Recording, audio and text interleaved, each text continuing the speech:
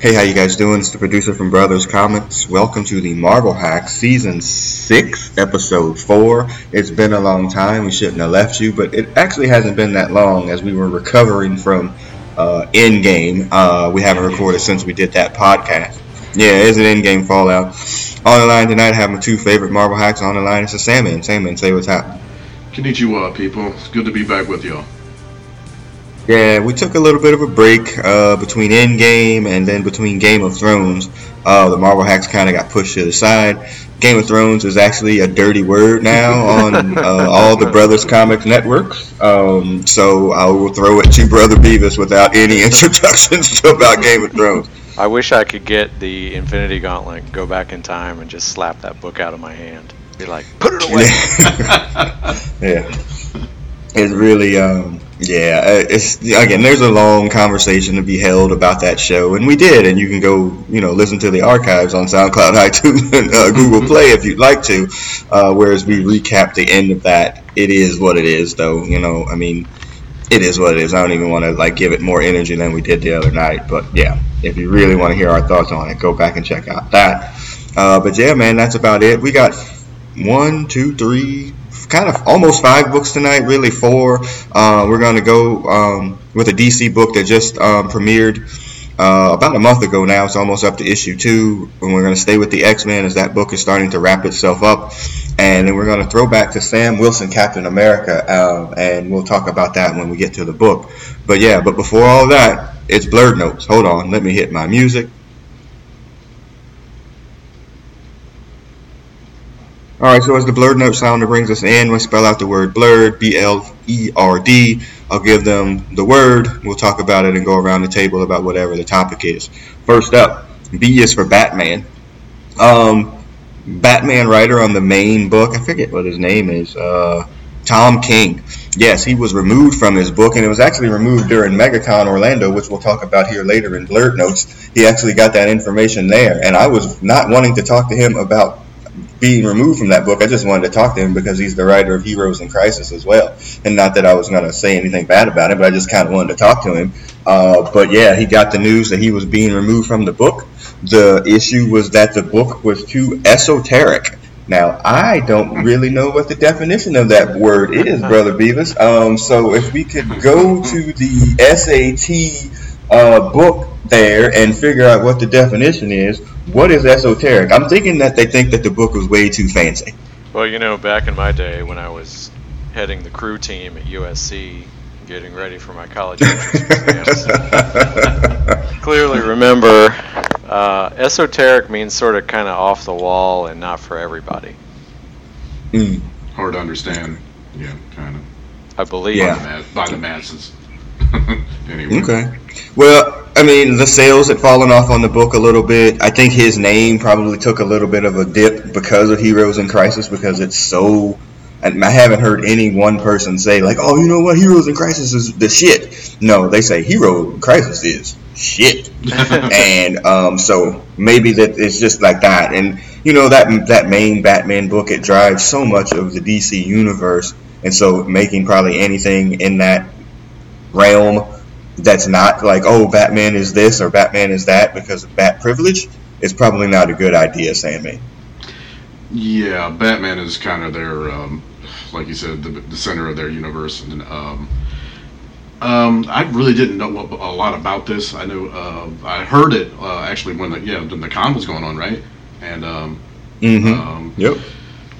And yeah, it was kind of bizarre to me. I was like, what's going on? What's happening with this and that? But that's a flagship book for DC, and so they're not going to have, people, a lot of controversy around it, and people like, what the fuck's going on with your book here and stuff. So other than that, I don't know a lot about it, but I can tell you, they're not going to put up with that if it's something, was going on that the book was not going to sell.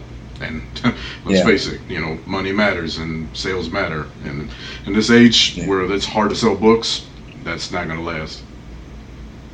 And he came in after the Snyder and Capullo run, which is one of the more heralded runs on the main Batman line in recent years. So anything that was going to come after that was probably going to, be under a little bit of scrutiny. So he gets moved off the book. It's kind of surprising because I mean he's under an exclusive DC contract. He's still going to finish out Heroes in Crisis, and they'll probably give him something else. But it's probably a damaged relationship, and he won't be probably too far off of hearing that he's signing a deal with Marvel sometime soon. All right, letter L. Letter L is for likely.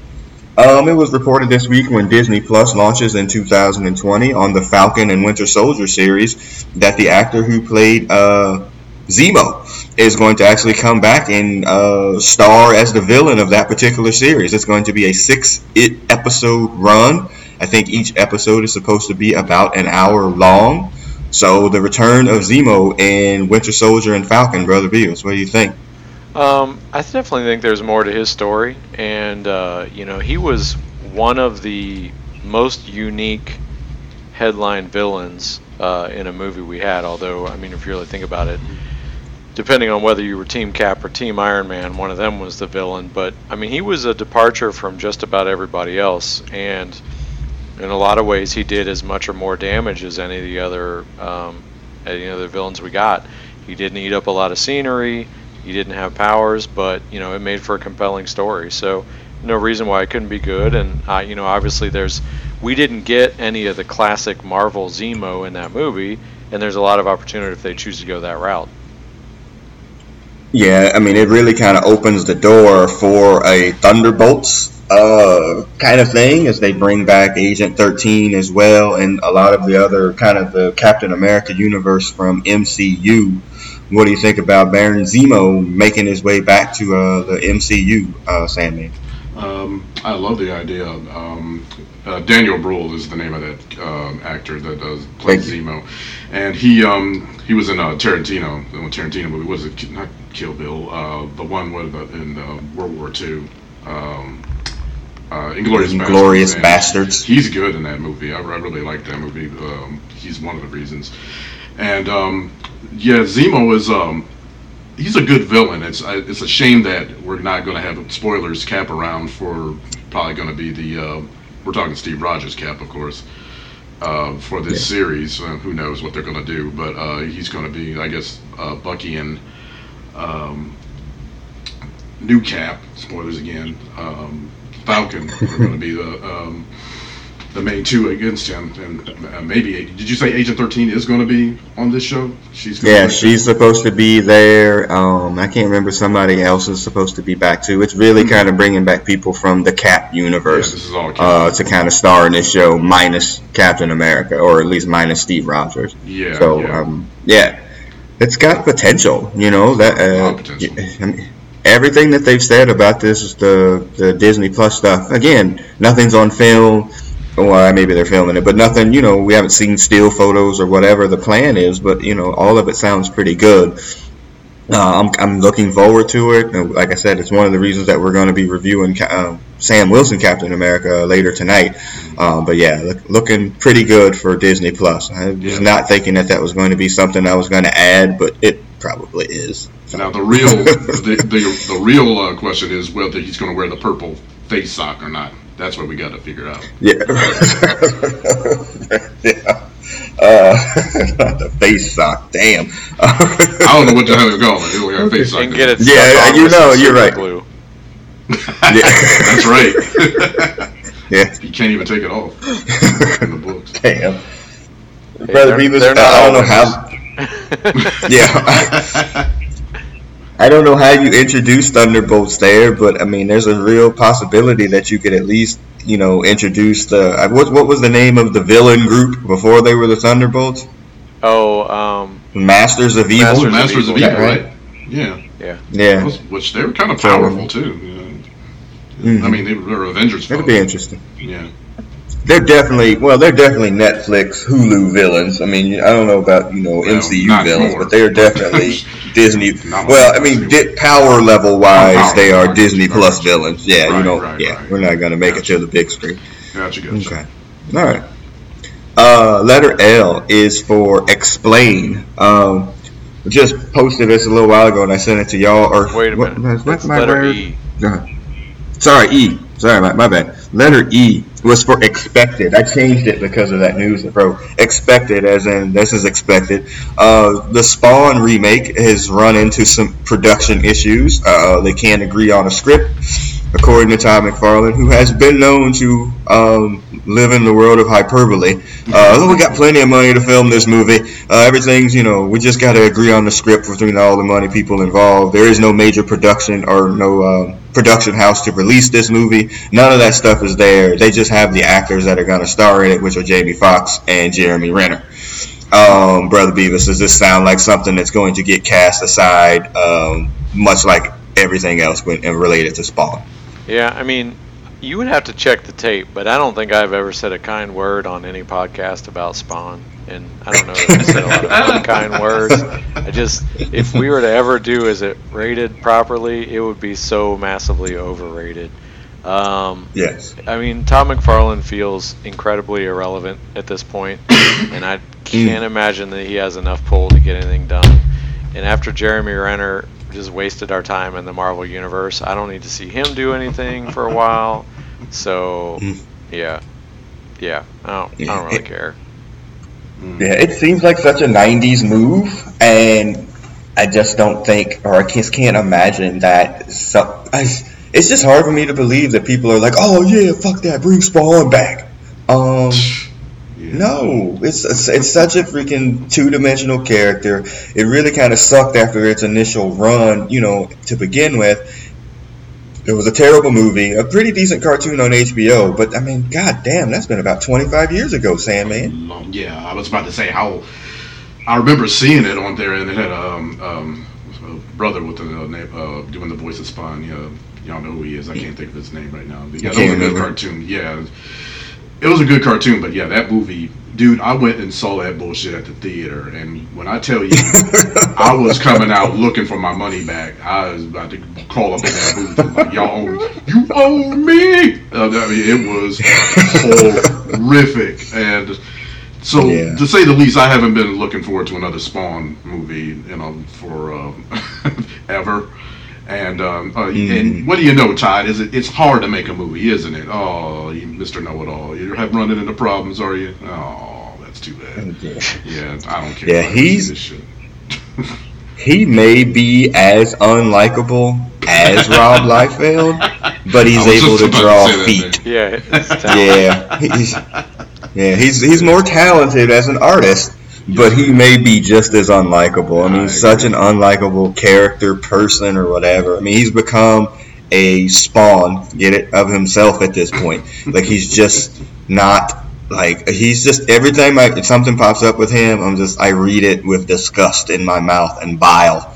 Just like, oh, he's going to say something dumb, and he does, and he fulfills it, and then we move on. So, yeah, this will get pushed off to the side like Gambit. It probably doesn't need to be made just like Gambit. No.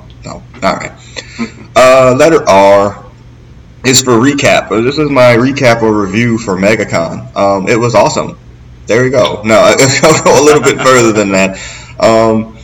Was able to cover the event, and shouts out to the MegaCon people for allowing me to have media access to the event, media access to a lot of the stars and whatnot or whatever. I think I've talked about this on here before. I have those media badges, and I'm very, I don't know what the word is. I'm very hesitant to kind of push it, because I feel like I'm very lucky to have gotten it. And so I don't want to push hey, to somebody, be like, hey, you know what, I'm with media. And even though my badge says press on it, hey, can I talk to you for a second? Because I don't want them to be like, who the fuck let these, motherfuckers in here? Like, who the hell is Brothers Comics? Get them the hell out of here. So I'm very hesitant to do that. But, and this is not a con that serves alcohol. So I, don't have alcohol beat, those alcohol muscles to be doing it. But for whatever reason, I was just like, that's nice. Yeah, because the ones that serve alcohol, I'm like, hey man, whatever, I'll jump in. But so I was like, you know what, I'm going to try to be more aggressive, because it's really not in my personality to be like that, and I hate bothering people. So I'm like, you know what, I'm going to try to talk to some of these people and see what happens. So was able to talk to, the voice of Beast Boy or whatever, Greg Sipes, and I'll tell that story on a different podcast about how I might have been his teacher. I was able to talk to Mike Coulter, and get a picture with him,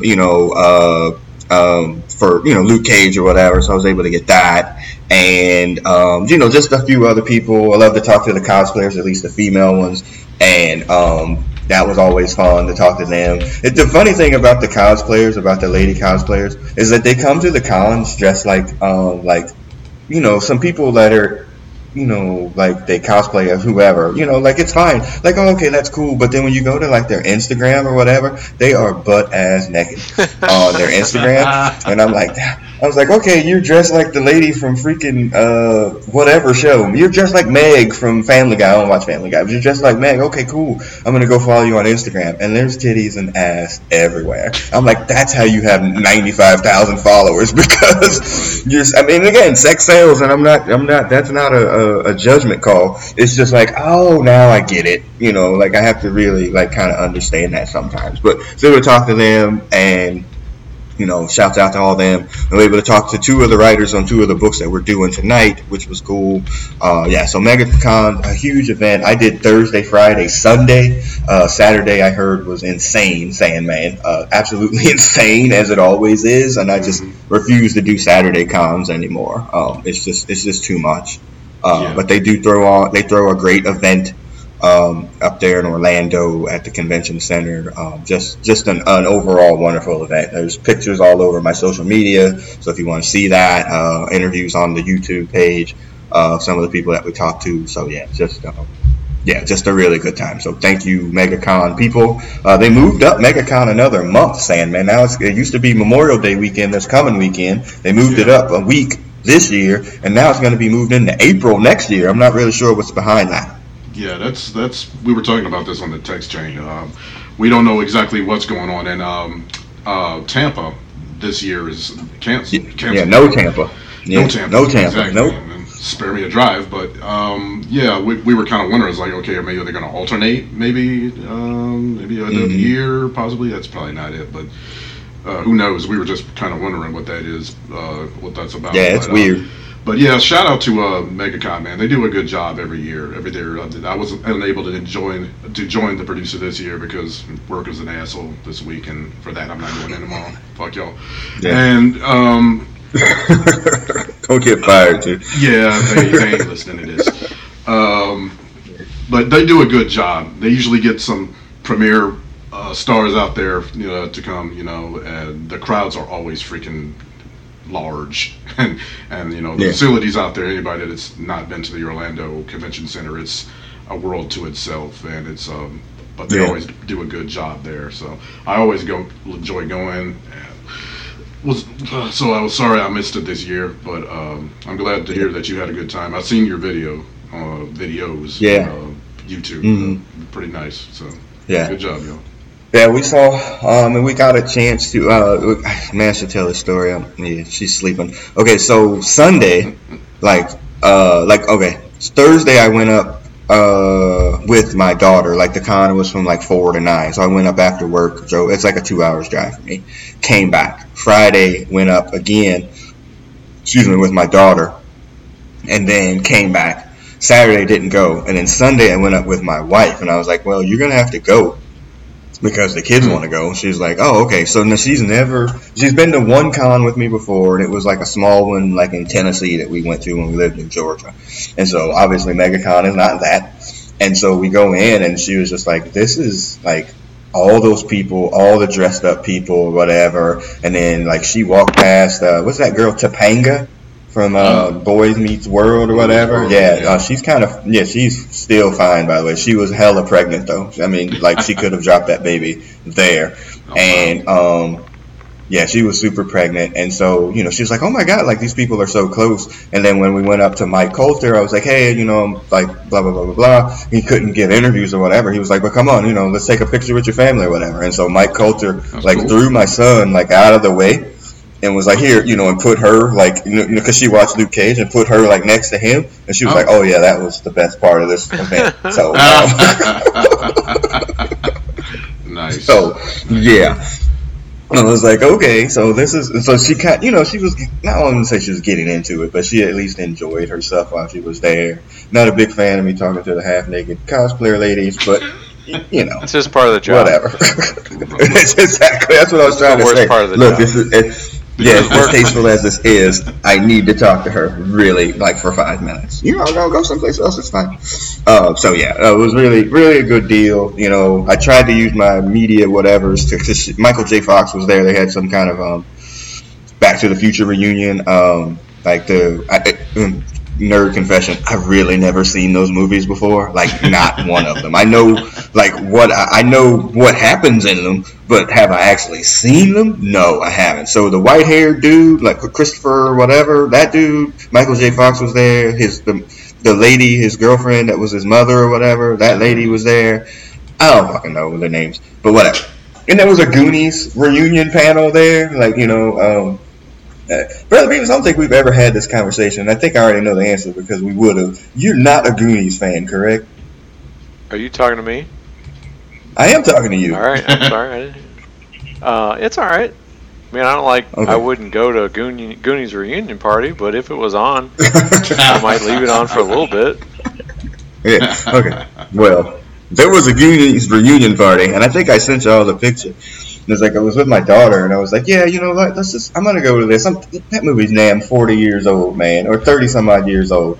I'm like, and it was like Data, Mikey, and Mouth. You know, Corey Feldman Feldman. That's their living. Corey Feldman, Sean Astin. You know, from Lord of the Rings or whatever, and the Asian dude. So I was like, all right, yeah, don't know his name, Data. So short round. So I'm like, all right, let's go to this or whatever. I was like, it starts at 12. I was like, whatever, we'll get up there, blah, blah, blah. I was interviewing somebody else. Man, that damn line was 800 people deep for a 35-year-old ass movie. Wow. And I was just like, are you kidding me? Because when we went to go see Zach Levy and his panel, there was more people at the damn Goonies panel than Shazam. That ought to tell you something, man.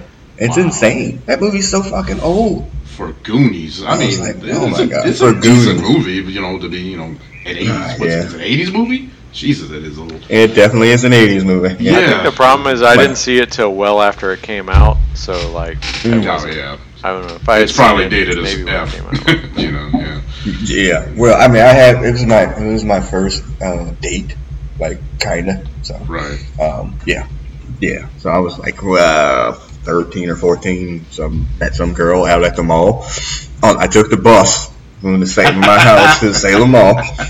Yeah, it's too many details. Anyway, yeah, all right. So yeah, shouts out MegaCon people before I bring up that terrible memory. Shouts out. Yeah, great show. Can't wait till next year. Definitely gonna miss Tampa MegaCon. What's a date?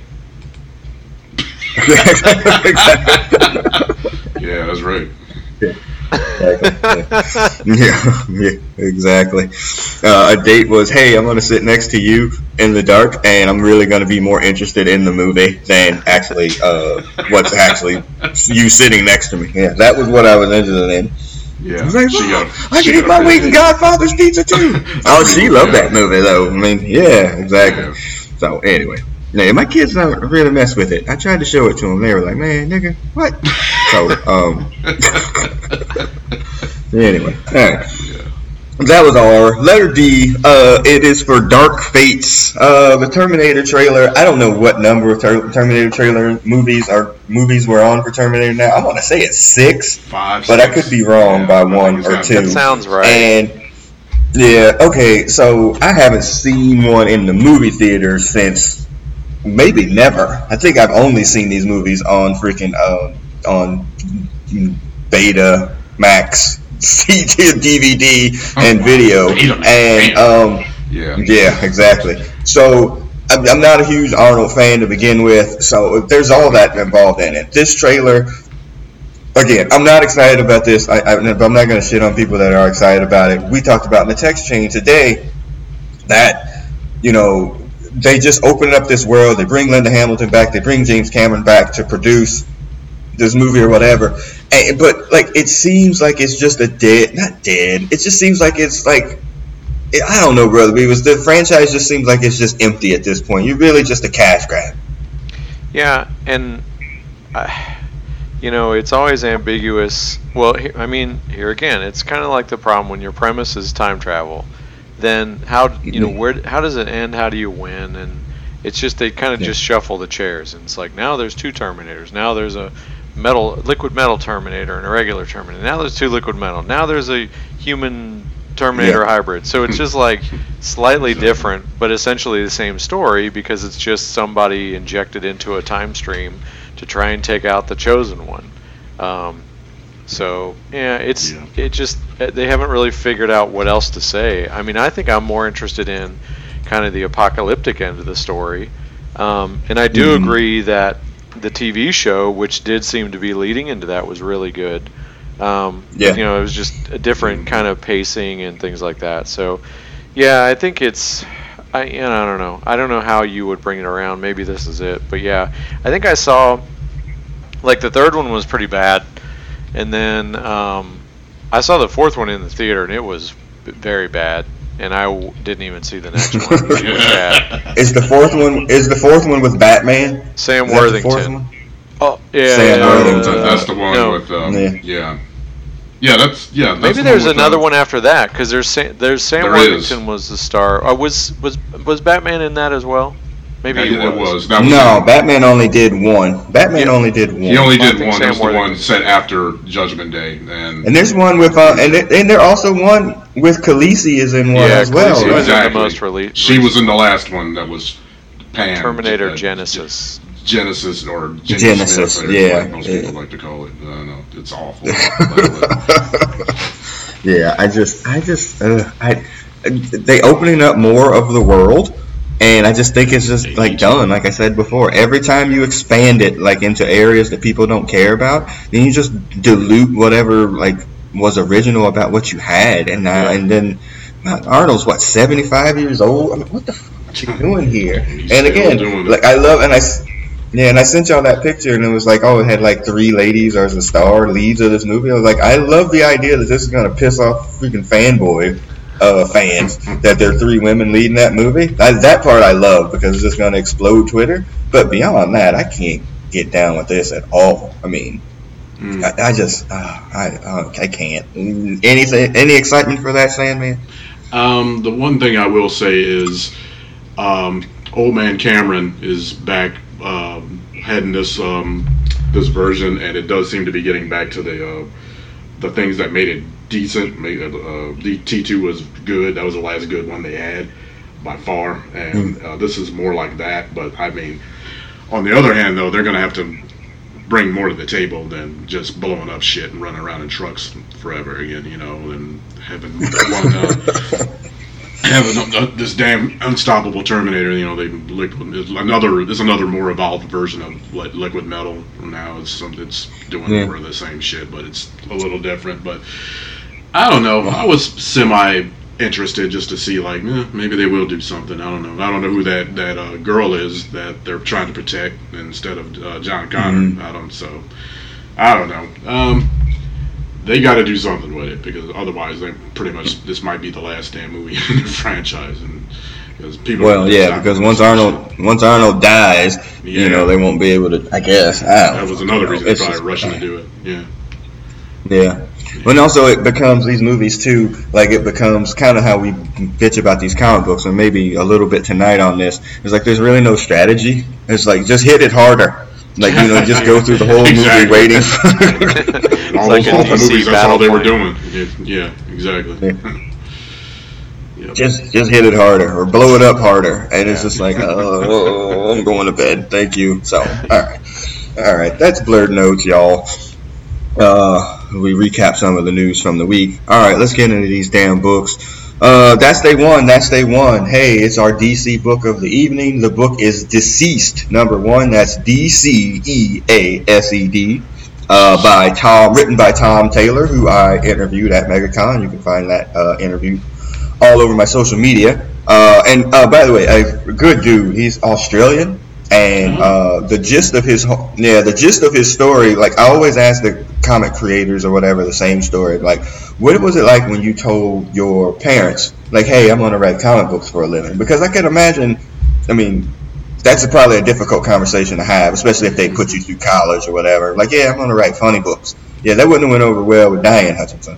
And so I asked him that question, and he was like, no, my parents were super supportive. He was like, yeah, when I had to tell my wife, that was a problem. I was like, oh yeah, that would definitely be a problem too. I imagine so.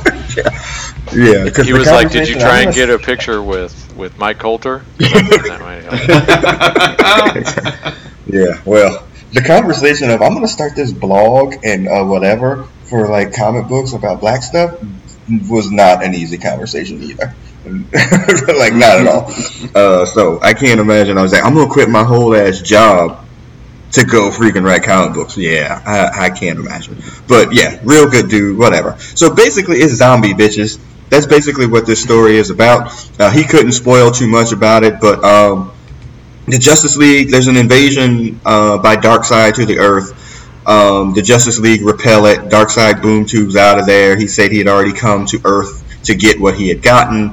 And then on Apocalypse, Darkseid has captured Cyborg.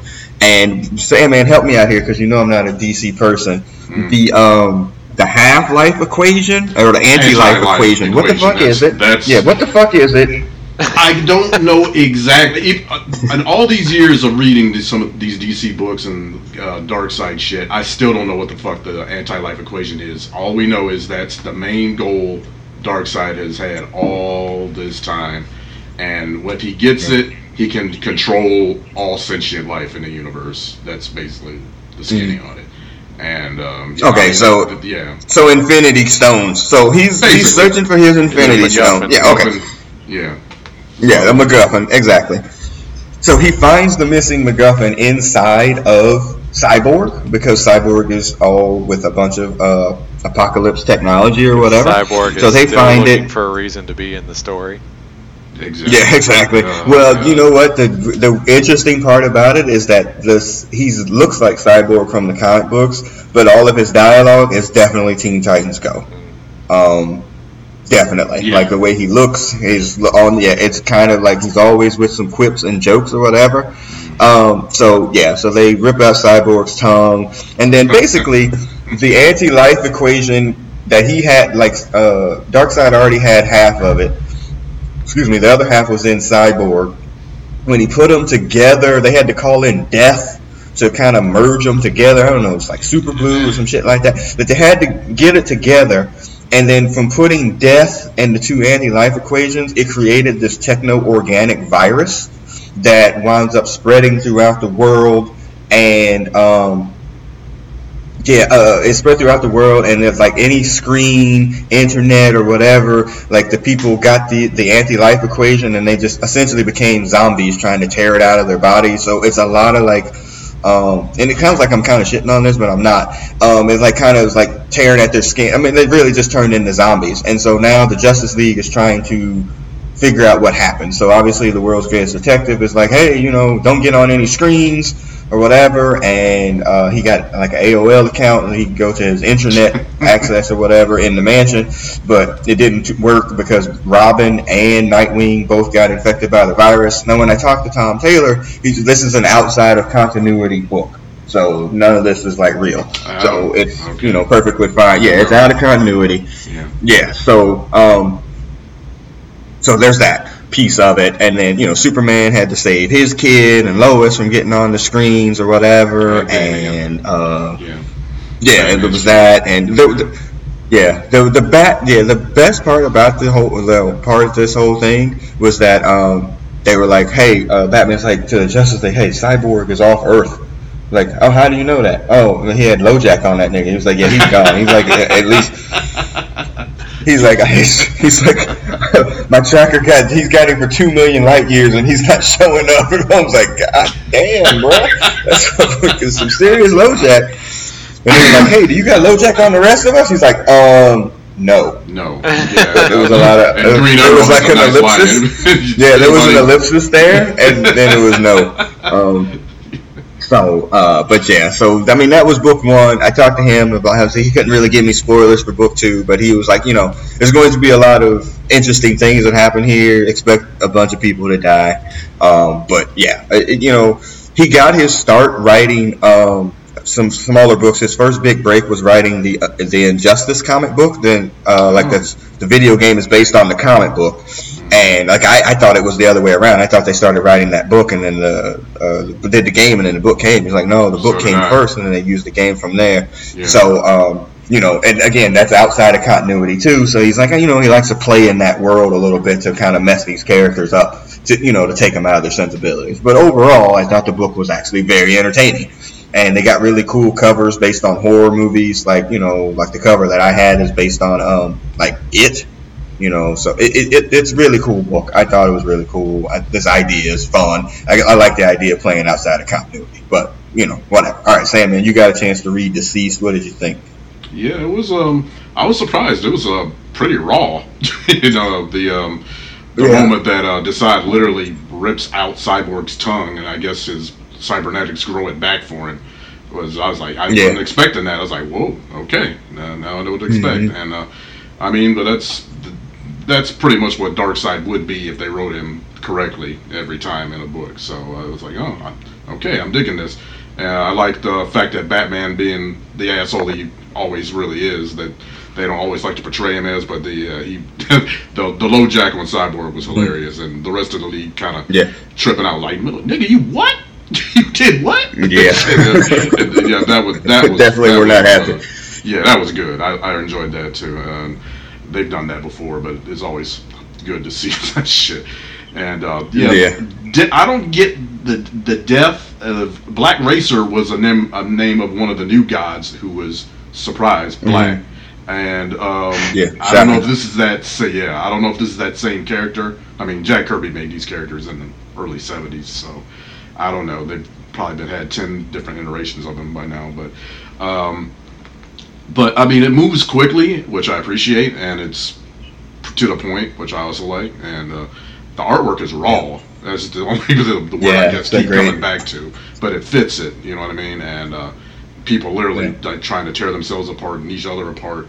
It's it made sense when you said it's out of continuity. It's like, oh, okay, that makes sense now. Yeah. But I enjoyed this. Yeah, a couple of the pages look like, if you ever saw the Purge movie, like when everybody are kind of going crazy, it kind of looks like that. Like, I mean, it's real. And I meant to ask him a question about the artist, but like, it was on Sunday when I interviewed him, and there were still people, Sunday was still packed and people were still trying to get interviews, and I had to go to his handler. Like, hey, can I just get 5 minutes? Just give me 5 minutes.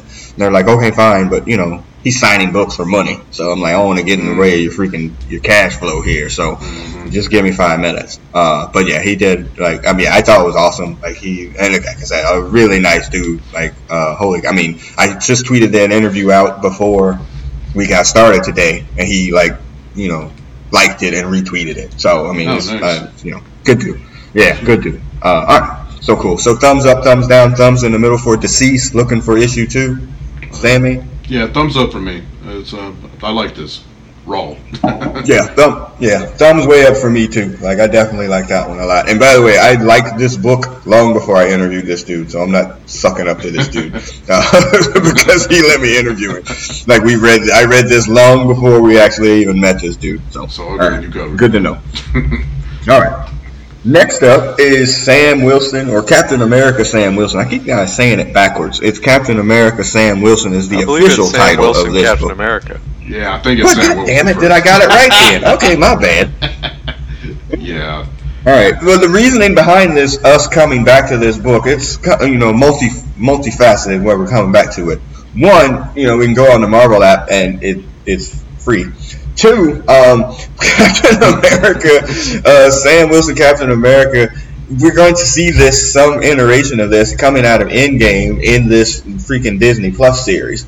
So it was kind of a good idea to come back and revisit, like, kind of when Sam was a relevant character in Marvel comic books, because he's not anymore. And matter of fact, if you see that nigga, put him on send somebody looking for him, because he hasn't been in a book since he was ruined in the most recent Falcon book that came back, which we reviewed on here, which was quite possibly one of the worst books ever created in life. And holy cow, it was so bad. So this book by Daniel Lacuna and Nick Spencer is I know you, brother, or maybe I don't. Brother Beavis, did you look at the continuity for this? Because I didn't. Like, I don't know what the iteration of the time is this in between what I was going to ask you.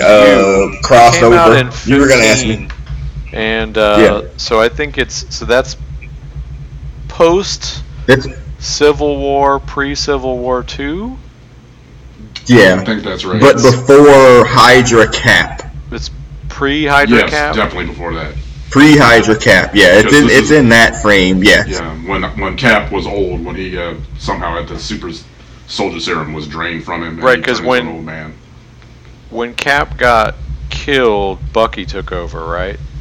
And then Cap came back, and now he's aged. Okay. And he aged out, and then he gave it to Sam. Yeah, it's weird. And there's a reference to the Champions, right? So I think Champions ran prior to this. I don't remember that. I don't know. Yeah, I don't know. Sure. Yeah. I don't know. You know, and like I said, when you look at the book, because this has some flashbacks too, and I think we had this talk on the tech because we were supposed to record this last week and we just didn't get a chance to. Like, you know, Brother Beavis, you were like, is this story like when in the continuity of the stories that he's telling over these two books? Like, so it was kind of hard and difficult. Maybe need to do a Wikipedia. So we're gonna actually kind of go through this book because I read it when it was coming out, and these first two issues, and we'll talk about it here in a second.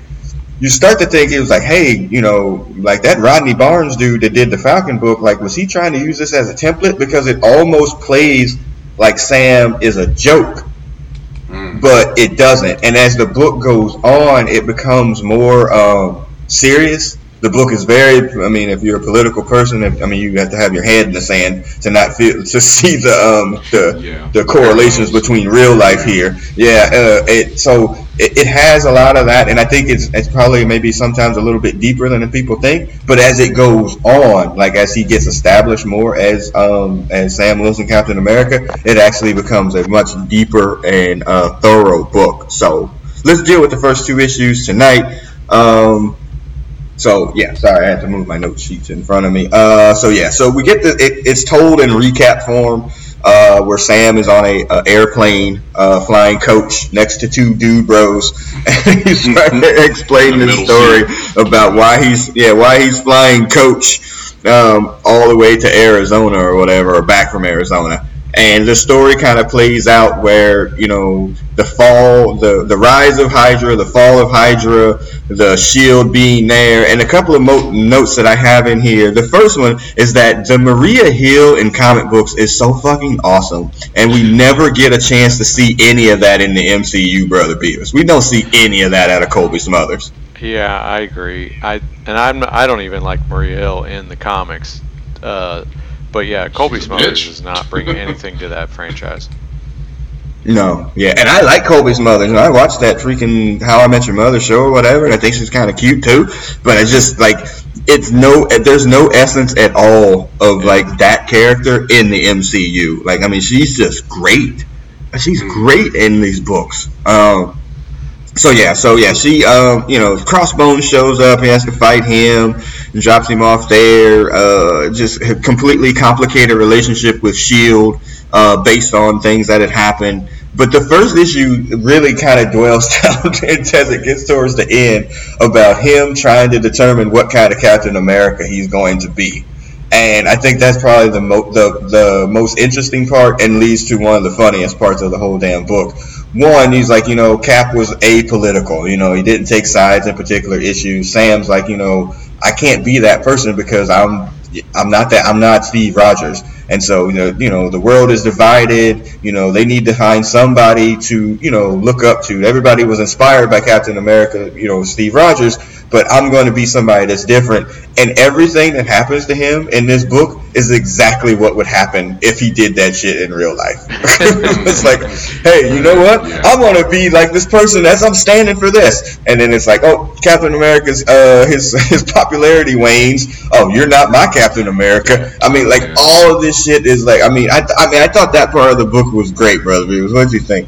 Yeah, and I think it's, this was 2015, so we were just sort of gearing up for a lot of the the issues that are still relevant and that have intensified, and the it become more polarizing since. So, you know, this was definitely a time where I guess art imitates life. So yeah, no, it is.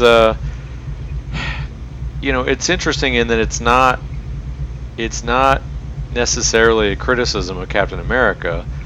You know, I think they, you know, everyone in his circle just regards him as something different and unique, but it does, you know, show what the challenges of you know, trying to be that symbol in a completely different time is much, much harder. Yeah, exactly. And being the symbol, and throw on the fact that, you know, even though they don't overtly state it, right, being Captain America and being black. Yes. Like that, like you know, the undertone is completely there, and you know, Nick Spencer's a white dude, you know, so I mean, and he handles this at least in a way. And again, as the book goes on, it actually becomes even more political in terms of this, and in terms of his blackness or whatever. Like I said, we'll get to it as the book goes on. But yeah, it was just you know, kind of this complicated thing. And then the second part of that is the hotline, which I think is maybe one of the funniest things that I have read in comic books. Because the funniest part, Sandman, is that if that was in real life, that's exactly what would happen. People would be calling it with absolute dumb shit. And the girls being like, say the line. Take it to the hotline. Yeah, that part was great. Dying, man. Yeah, I think this is dying. Isn't the Captain America hotline from the old, the original Captain America, like in the 70s? I think that was a thing he had before. I think. Oh, really? I'm not 100% sure. That was like the Sons of Liberty or something, where his little fan something club like or whatever. That. Yeah. Okay. I know I've heard of it before, but yeah, the people like leaving messages on social media for him. I was like, hey, I need you to like take my husband who's cheating on me, and when you get him, I want you to tell him this and whoop his ass. And as I was rolling, because every one of them was fucked up and selfish and real as all hell. I mean, you were exactly right. This was exactly what would happen. These insane people would just be coming out of the woodwork calling this hotline and giving him bullshit. And yeah, that was well done. Yeah, so that was really good. Take it to the hotline. That's a funny line. Every time I read it, I'm fucking dying, man. And his face with the Dubros on the plane is just... Who won't leave him alone. It's just hilarious. Yeah. No, it's not. Yeah. One of the calls, though, is from a lady who's, you know, said that her son or one of her relatives is trying to cross over as an immigrant, trying to cross over from Mexico, and a group of the Sons of Serpent are there, and they're taking migrants hostages and, you know, doing something to the immigrants as they're coming through. Again, not something that, I mean, a hot button political issue way above its time here in 2015. And so he decides that he's going to get involved in this particular situation. We get a return of D-Man, Brother Beavis. D-Man! And, you know, I mean, that's a throwback for all. That's just a throwback. Yeah, and he's the man in the chair. Wolverine costume. Yeah, pre-Wolverine. Yeah, and so and Misty Knight plays a major role in this. And she's on D-Man. We should just say, like, Captain America's supporting staff is not much better than Captain America's villain roster. He's got some characters, but I actually like the fact that they work a lot of, like, Crossbones was the first example, but I mean they really do work the roster in here, which I think is good. Yeah, and that's I mean, that's just, and you're right that his rogue gallery is terrible, but also it kind of works because remember, Sam is not super soldiered. He's just technically a regular dude that can talk to fucking birds, which we come to there in issue 2. Conversation about that. Yes, we're getting there for issue 2. Yeah. But so the battle happens with the Sons of Serpents. Again, they're all full of Trumpisms, you know, in terms of, you know, essentially make America great again stuff. And, you know, the story ends with him beating their ass, and we get an appearance by Old Cap. There's a moment at Senior. A feature, I believe, is what it. A feature, yes. Thank you. Oh, yeah. Well, yeah, we'll come to that in our last book too. And then also, with Misty Knight was also there as well. She's assisting him. Their relationship is complicated, to say the least. And again, it becomes more complicated as the book goes on. But she's there. It's always fun. I always get weird though with people like. Really, almost anybody writing Misty Knight that's not a black woman, which never happens, because her dialogue oftentimes feels very stunted and very, you know what I mean? Like, it just seems very weird so sometimes. Black. Yeah, exactly. And I follow a lot of black women comic book fans, so I'm kind of stealing from them on Twitter or whatever, and like the fact that she's still sporting an afro in 2000 and whatever, it's just not a good look. So whatever. All right, but yeah, there's only one representation of Misty Knight that I acknowledge at this point, and that show got. And that's on Luke Cage. Yeah, that show got canceled. Yeah, I would have threw my wife out of the way if she had been there. Just sitting next to that picture at MegaCon. But anyway. So that's issue 1. And then he did have to go get money from his brother preacher or whatever to fund his activities or whatever. Yeah, from Gideon. Again, I'm not a huge Falcon fan to begin with. I'm a fan of this book, man. Had Gideon been introduced in previous books, Sandman? Don't quote me, but I think I've heard his name before, and they hinted in the book that he had been some kind of hero or at least helped out Falcon before, so he's got some kind of history in the past. Yeah, probably backing up his brother. Yeah. All right, so that's issue 1. Issue 2 gets into this idea that will become an issue when we get into Can we dwell on this cover for a second? Go right ahead. This looks like Pistol Pez Whatley about to go after Jimmy Valiant. Look at his face. He's like... That looked like Pez right there. Yeah, a little bit. What's the matter? You need some money, brother? I got a little bit. You need some money, brother? I got a little bit. Yeah, damn. I'm going to post that later. All right.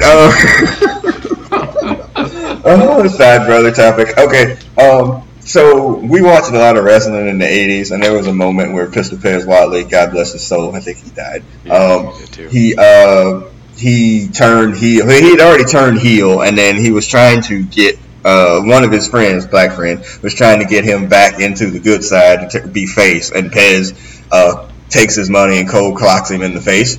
Okay, so there were many years that we were like, damn, I'd like to see that video again. And I really can't, and to be honest with you, I can't really tell you how many work hours I searched for that on YouTube. I mean, straight up work hours. And when I finally found it, yay, and I remember sending it to everybody. But 2, I was just like, star save. Let me make sure that this never leaves my freaking life again so I can always have it. So, back to issue 2. 28 years ago, Pistol Pez Whatley punched out Night Train for real, and he was never seen again. Like for real. Never seen again. Jeez, poor Night Train. Damn. All right, so the Cosmic Cube. S.H.I.E.L.D. has been taking the Cosmic Cube and Kobix. I know, and this Kobix story becomes important for freaking Hydra Cap later on or whatever, because that was their freaking way of trying to get out of it. So, again, continuity, not a dirty word. But yeah, so the book picks up. They beat the hell out of the Sons of Serpent Society or whatever the hell they are, and then one dude teleports out with one of the alleged hostages, but it proves out later that they're actually working together.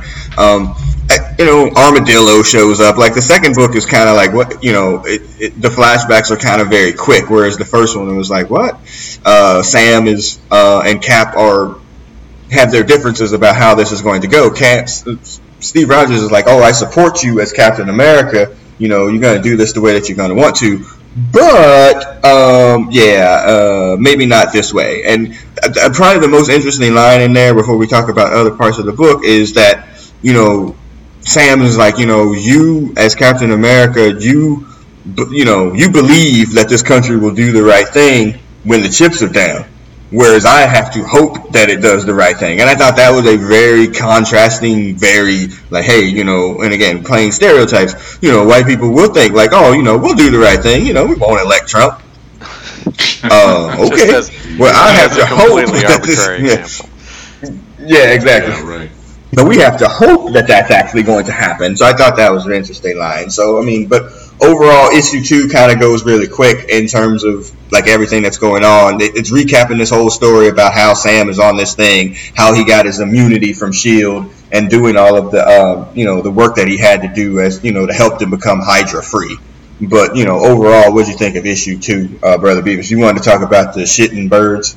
Well, and more generally, I guess they get into it a little bit more. So, help me out here. I remember the Falcon limited series, the very first one. There was a big pop because there was a Sentinel on there, and there was this. Mm-hmm. They started this lightweight. Is he a mutant or whatever? But as I recall, it was just a malfunctioning Sentinel, and he wasn't a mutant. Yeah. So how is it that he can talk to birds? Is he a mutant? I don't think he's not a mutant. He's just a regular guy, right? But he can talk to birds. He can talk to birds, and like all of them. Yeah, he can talk to all of them, like not just one bird. With Redwing, who's that's going to get even crazier here because I read ahead. Yeah, he can talk to birds and sense through birds and stuff like that. So where does that come from? That's a good question. I Got me. have no answers. That's a Wikipedia. Yeah, that's a wiki. Because I don't know. The idea that he is connected to all birds, like he could, that's his radar system, so billions of birds on the planet he's connected to, is how he finds the sons of the serpents or whatever hiding out in some, diner however many miles away. It's just wild. I really don't know. But yeah, like I said, I enjoy this book for the most part, like because it's just different. Like it. And again, you said you read ahead or whatever. Like it just plays very well. I think in terms of figuring out who this character is and not trying to do anything more than that. Like no world beaters, nothing. He is a depowered bird speaking to dude who happens to can fly and has the shield. And I think the book stays in its lane very, very well. And this issue was a good example of that. It's Armadillo, Sandman. It's Armadillo. What was the last time? An Armadillo sighting alone was like, wow, word? For real? Armadillo? Yeah. Okay. And him showing up in this, and I was like, wow. You talking about a blast from the past. I can't remember last time I saw this cat. But, they've this is a conscious book. I was surprised because I never read the beginning of the books. I've read some issues of it down the line and stuff. The issue I call the Black issue, where every Marvel Black hero goes to a funeral. Which I had to read that obviously, but but I'm really surprised how well it parallels and forecasts the things that have come, politically in this country, and exactly the response he would get. One side would turn against him, and exactly what they did in the book. And it is scary how, almost eerie how exact on the pulse of the environment and stuff we have now that they have in this book. It's amazing. It's a good job by the artist and the writer for this. I thought they did a really good job. Yeah, Nick Spencer Spencer is on top of it here. There's a story about information getting leaked by an unknown source. I think it's the Whisperer in here, leaking classified information about the Kobix and the Cosmic Cubes or whatever. And like a lot of my notes on here in the margins are like, that's exactly what would happen. That's exactly what would happen. If this was in real life, that's exactly what would happen. And I just, and again, he's a little bit ahead of his time. In 2015, we don't have what's actually going to happen. Some of the things were going on, yes, but the divisions and a lot of the political stuff that came after the election of Trump really kind of plays out early in this book. So, he was way on it. yeah, so I don't know. I just enjoy this book. We're going to kind of review it. There's only, I think, 26 issues, maybe 25. We'll probably take a couple of issues every time we podcast or whatever. So it'll probably take us, 2-3 years to finish it. And, it'll be what it'll be, so yeah, just a fun overall book. So, Brother Beavers, you started to read ahead. Thumbs up, thumbs down? Yeah, it's definitely worth it. Yeah. I think you're right. They found a place for it to exist, and they wrote in a corner of the universe. And it's not like Kazar fighting Apocalypse in issue 3. Yeah. Right. Yeah, they just figured out where to leave it. And again, like I said, the Rodney Barnes version of that book, we tried, and yes, we did. I mean, you can't say we didn't try. And it was ass awful. And it didn't stay in its freaking world. It went, I don't know what the hell it was doing. Yeah, it turned Sam into, I don't know what the fuck he was trying to do with that book. But it didn't work, and it got 8 issues, and hasn't been seen since. Like, it was one issue, I think he appeared in the Champions relaunch, and he's been gone ever since. Nowhere to be found. Now, obviously, the synergy will work. He will show up here soon since he's going to have a TV show coming up. Be another book. Yeah, it'll definitely be another book. All right. So, yeah, thumbs up, thumbs down, thumbs in the middle, Sandman. Oh, yeah, definitely thumbs up. I like where they're going with this. Like I said, I have read some other ones down the line, so I kind of know where it's going. But smart book. I like it. I do. Yeah, it's a good run. Spencer's a really good writer. He's actually on Archie right now too. That's a freaking weird segue, or transition or whatever. But yeah, he's doing Archie right now. He's also doing Amazing Spider-Man, which I actually haven't enjoyed as much. I know a lot of people like it. But he's writing the mainline Amazing Spider-Man book, and I read it, but with that movie coming out, and we'll have this conversation later on, Spider-Man books get a little bit, use a different verb, Batman-y for me after a while. Like, it's essentially the same story over and over again, like with the same villains, you know what I mean? Yeah, it's just, the cycle, Yeah, a lot of books. It's just a recycle of the same stories. Yeah, no, they do. Don't get me wrong. Yeah, but I don't know. But whatever. I get it. Okay. All right. Our last book, we always end on the X-Men, and our last book is Uncanny X-Men 18. We'll have to maybe recap 17 because we didn't get a chance to do that one. I do have a question from a Twitter follower. It's at Maestro on Twitter. What's happening, man? We'll talk about it. He wants to ask a question about Hickman, and we'll get to that here in a minute when he takes over the book. Again, I did talk to the writer of this book, Matthew Rosenberg, at MegaCon. This book ends after issue 22. We're on 18 right now. We would have done the blurred note from before, but these books will end here after issue 22. There's another Uncanny relaunch.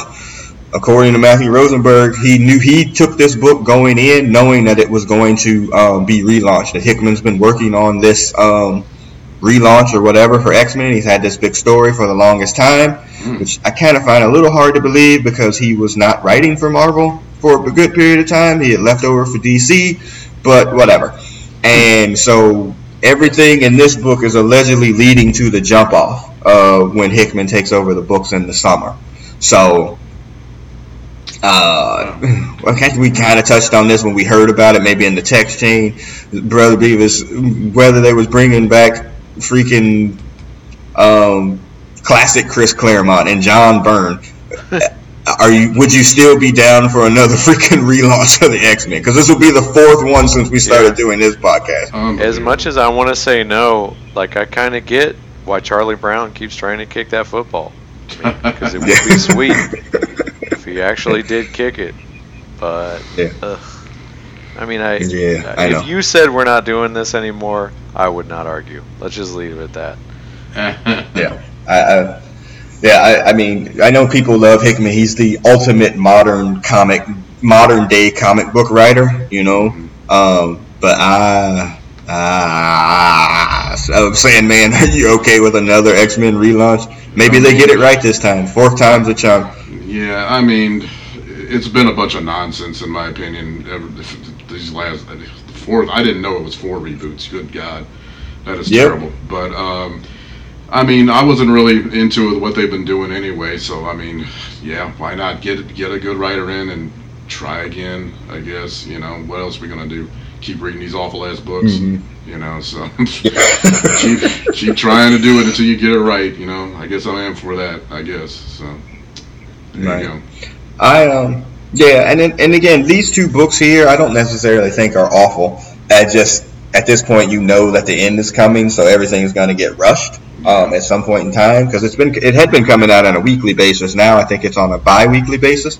So issue 17 was basically to recap, the aftermath of Wolfsbane dying. Remember, she had decided she was going to lead a regular ass life, and she gets approached by like a group of young thugs in Central Park or someplace or whatever, and she's in her human form, and they try to holler at her, and she's like, I don't want that to happen, and then they attack her, and they find out she's a mutant, and then essentially they beat her to death, allegedly.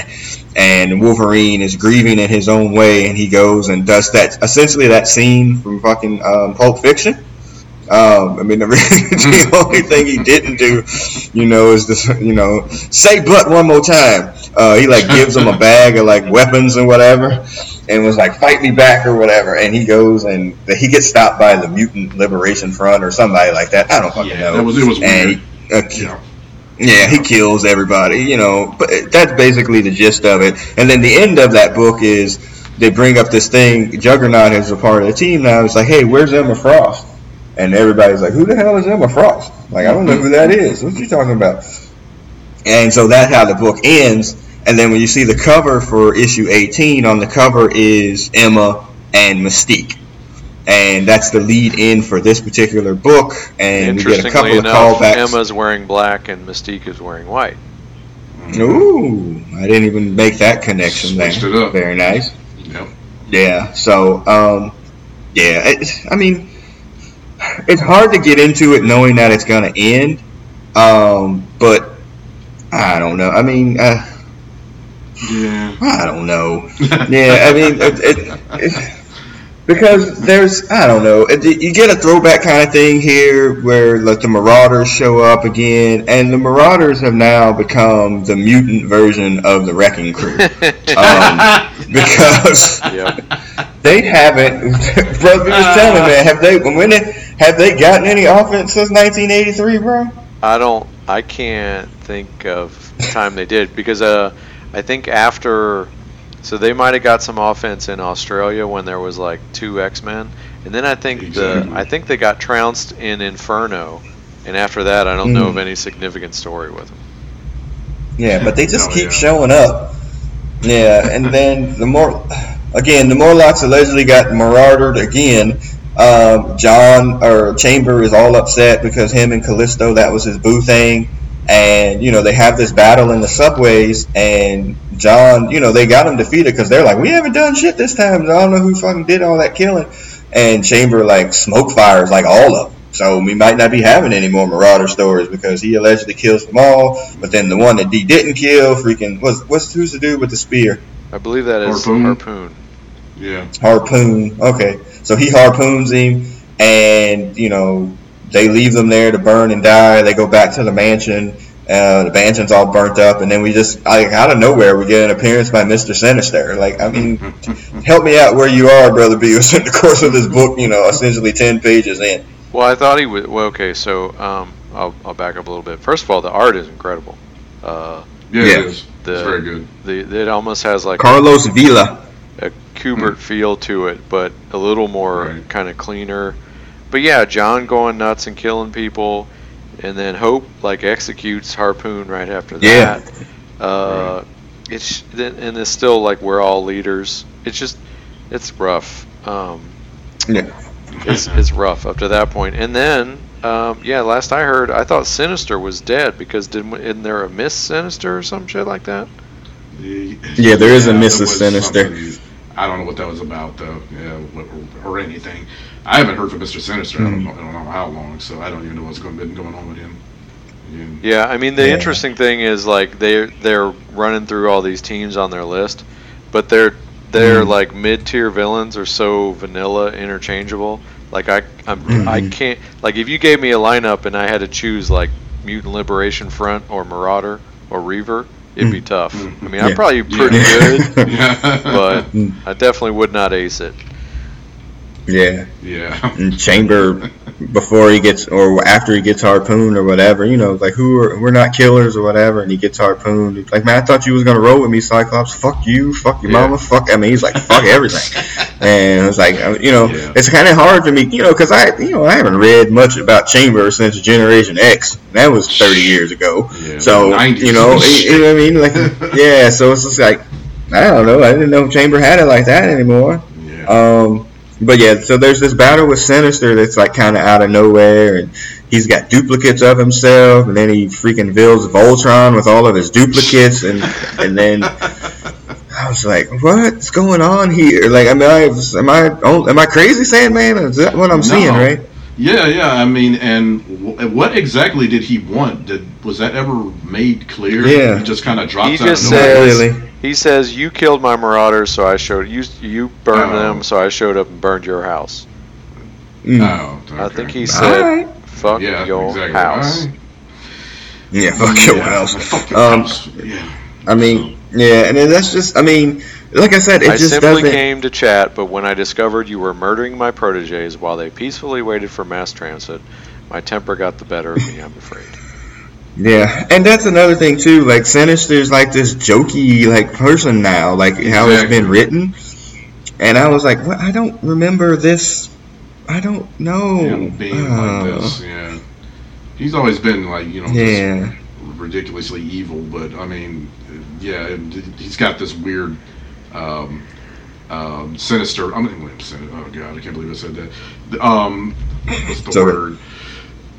He's enjoying it, you know. He's kind of laughing while he's doing beating on the X-Men, and that's not what he used to be. I don't know. They kind of changed him up, so he's kind of, I don't know, different now. I mean, he slaps Juggernaut aside like it ain't shit.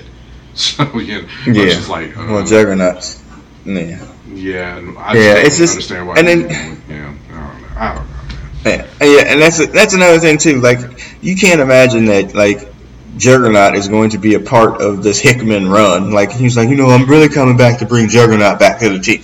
I mean, and then and then still the reason that all these ranked mutants are still here is because this other thing is still going on with Age of X-Man, which has become a complete afterthought. Not just for the Marvel hacks, but like nobody's reading that bitch because you know what I mean. Like, it's just a whole ass sub-genre of the book going on that nobody cares about. And I just...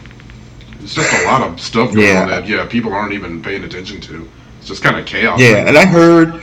Yeah, and I heard there's only going to be one... There's an event, obviously, to relaunch the book, but there's supposed to be only one mainline X-Men book. That's the lie that I was told, or I read. So we'll see if they stick to that. See if that happens. I tell you what, though, and I asked this dude about that because I asked him, you get to bring Cyclops back. Cyclops is a polarizing character, blah, blah, blah, blah, blah. And, he was a fan of Cyclops. But what he's actually done a really good job of is reestablishing Havoc as a decent character, right. Brother Beavis. Like, in this whole book, he's literally not just the equal to his brother. Yeah. He's essentially, at my note here says, he's become the comic book Hawkeye. Essentially, he's comic book Hawkeye. He's he's a leader and he doesn't take shit from anybody, including his own brother. And then his molecules start to discorporate. Yeah, then he starts this. Yeah, and then he starts. My note says, "Havoc goes supernova."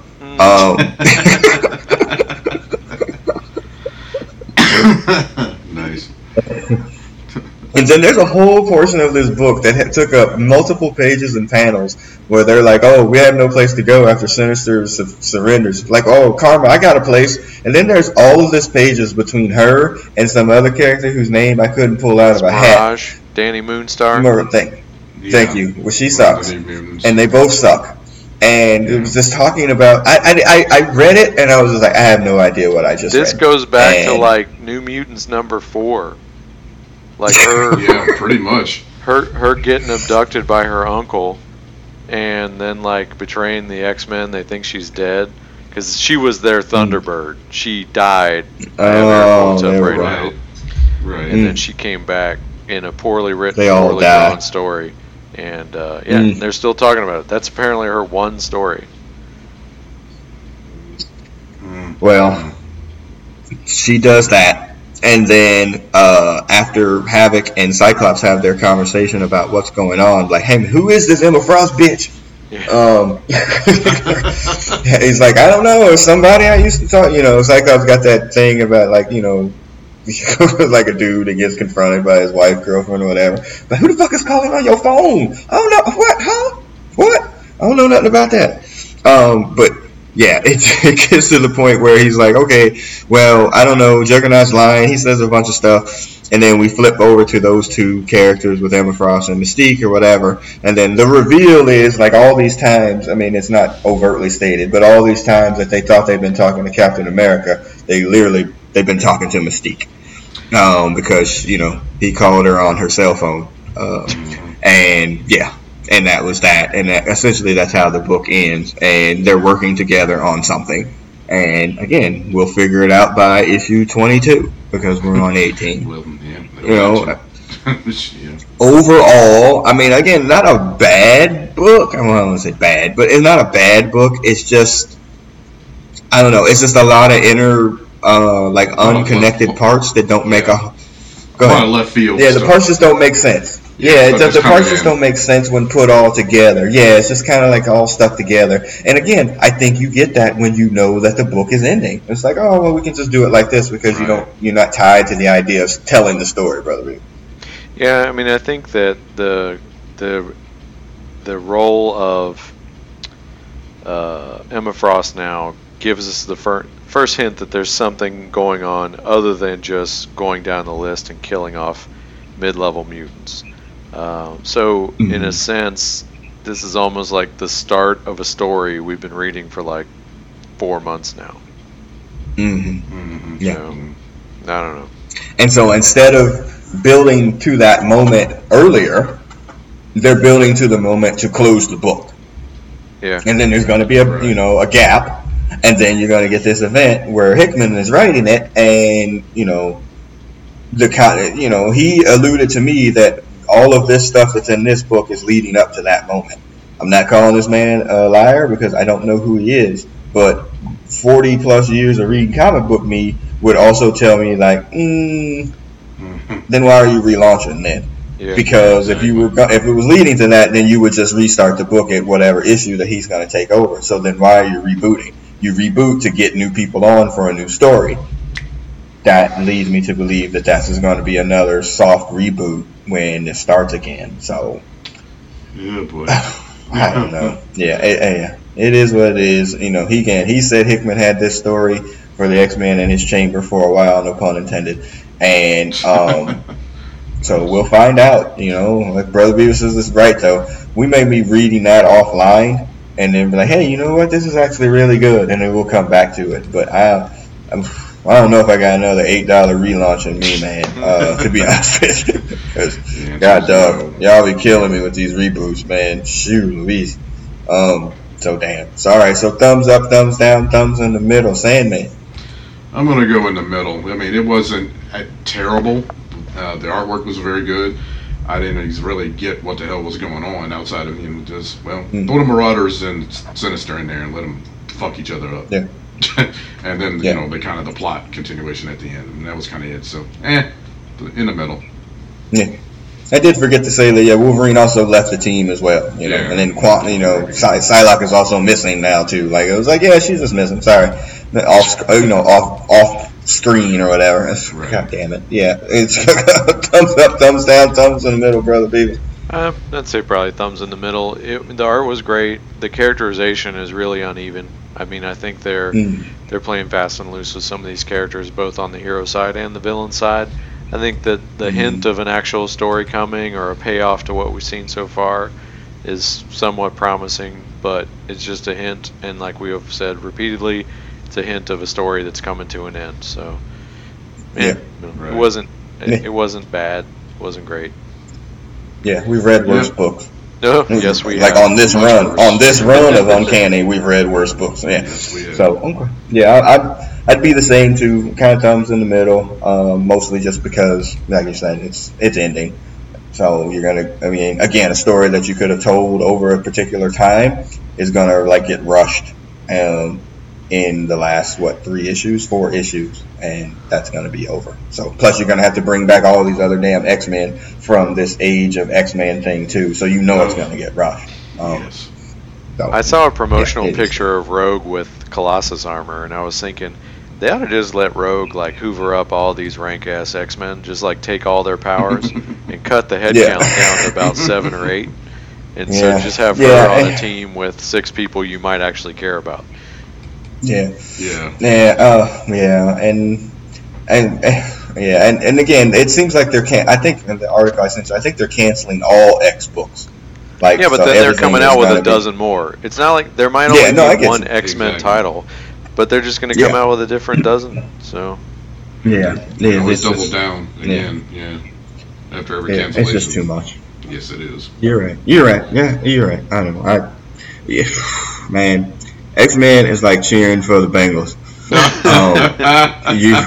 Hope springs eternal every season, and eventually, somebody fumbles, somebody's ACL gets torn, somebody punches the coach in the locker room. Man, it's just you fucking can't win, man. You just cannot win. But you keep coming back. You keep coming back like a sucker every year. Every time. Talking about, this year it's going to be different. Man. They can do it. Yeah, they can do it this time. They can do it this year. Yeah, damn. So bad. Okay. All right, so that wraps up season 6, episode 4. The Marvel Hacks. Remember, you can find this podcast on SoundCloud, iTunes, Stitcher, Google Play. We will probably have maybe one more episode for this, and then we'll take a short summer hiatus as well. We'll probably let some of these books. I kind of want to get to the point where some of the stuff that we started during this season to kind of get to the end of it, like the Invaders. I'd like to get a chance to finish. I'd like to finish this Age of X-Men thing to see what the end of it is. They're on issue 4, so they still have to go to issue 5, which I think is the end. So yeah, I want to see kind of how those end so we can wrap it up and put a bow on the season. So yeah, maybe 2 more episodes. It's usually kind of how we'll roll. That'll lead us into June and then getting us ready for Spider-Man Homecoming or whatever, or Far From Home, which would be the last MCU movie for a while. Anybody excited about that movie? Because I'm not. Spider-Man? Yeah. I'm excited for this Mysterio thing. Yeah. I mean, I think it's a big swerve they're doing. I think that's compelling. Like, it could end up being completely stupid, but that's the part I'm interested in, and the whole idea of the multiverses and stuff like that. So yeah, I think there's something there, but I don't know. Right. Yeah. But, I'm just not. Sandman, you excited about that one? I mean, I like Spider-Man, obviously. And I'm excited, yes, but not like when Homecoming came out, when they finally were rebooting Spider-Man in the MCU. I was hyped over that stuff. And Civil War, when they brought him in, and they brought him in hot, and I was overjoyed to see Homecoming. This one doesn't have the same feeling, after in the aftermath of Endgame. I don't know. It just kind of suffers from being the next movie after Endgame. Yeah. You know what I mean? Mm-hmm. If that makes any sense. So, I mean... No, I totally get that part. Yeah. I'm an MCU fan. I'm a Spider-Man fan, so I'm going to be there Thursday night. Okay. Oh, yeah, it's not like that. Yeah. No, it's not like that. Unless people are like, oh, I saw it and it's absolutely ass cheeks. Yeah, of course. You're going to see it. But beyond that, I can't really... Yeah, I'm just... I don't know. I don't know if it's a little spider fatigue. Maybe a little bit. But... It's going to get a lot worse. I don't know. That's for sure. Yeah, that's for sure. Oh. Alright, so yeah. So that begins to wrap us up here as the X-Men, the animated music will play us out. I don't think any other Brothers Comics business... No, I don't think so. So the X-Men, the animated music will start to play us out. I am the producer of this podcast, and I am signing off. Sandman, go ahead and sign off. Sayonara, people. We will see you on the next episode. Remember, you can find Sandman on Facebook and Twitter at Sandman415. Brother Beavis, go ahead and sign off. We'll see you guys next time. All right, so Brother Beavis is in the ether. Remember, you can find me on social media at Brothers Comics on Facebook, Twitter, Instagram. Yeah, all of those things. All right, so we'll see everybody on the other side. Peace.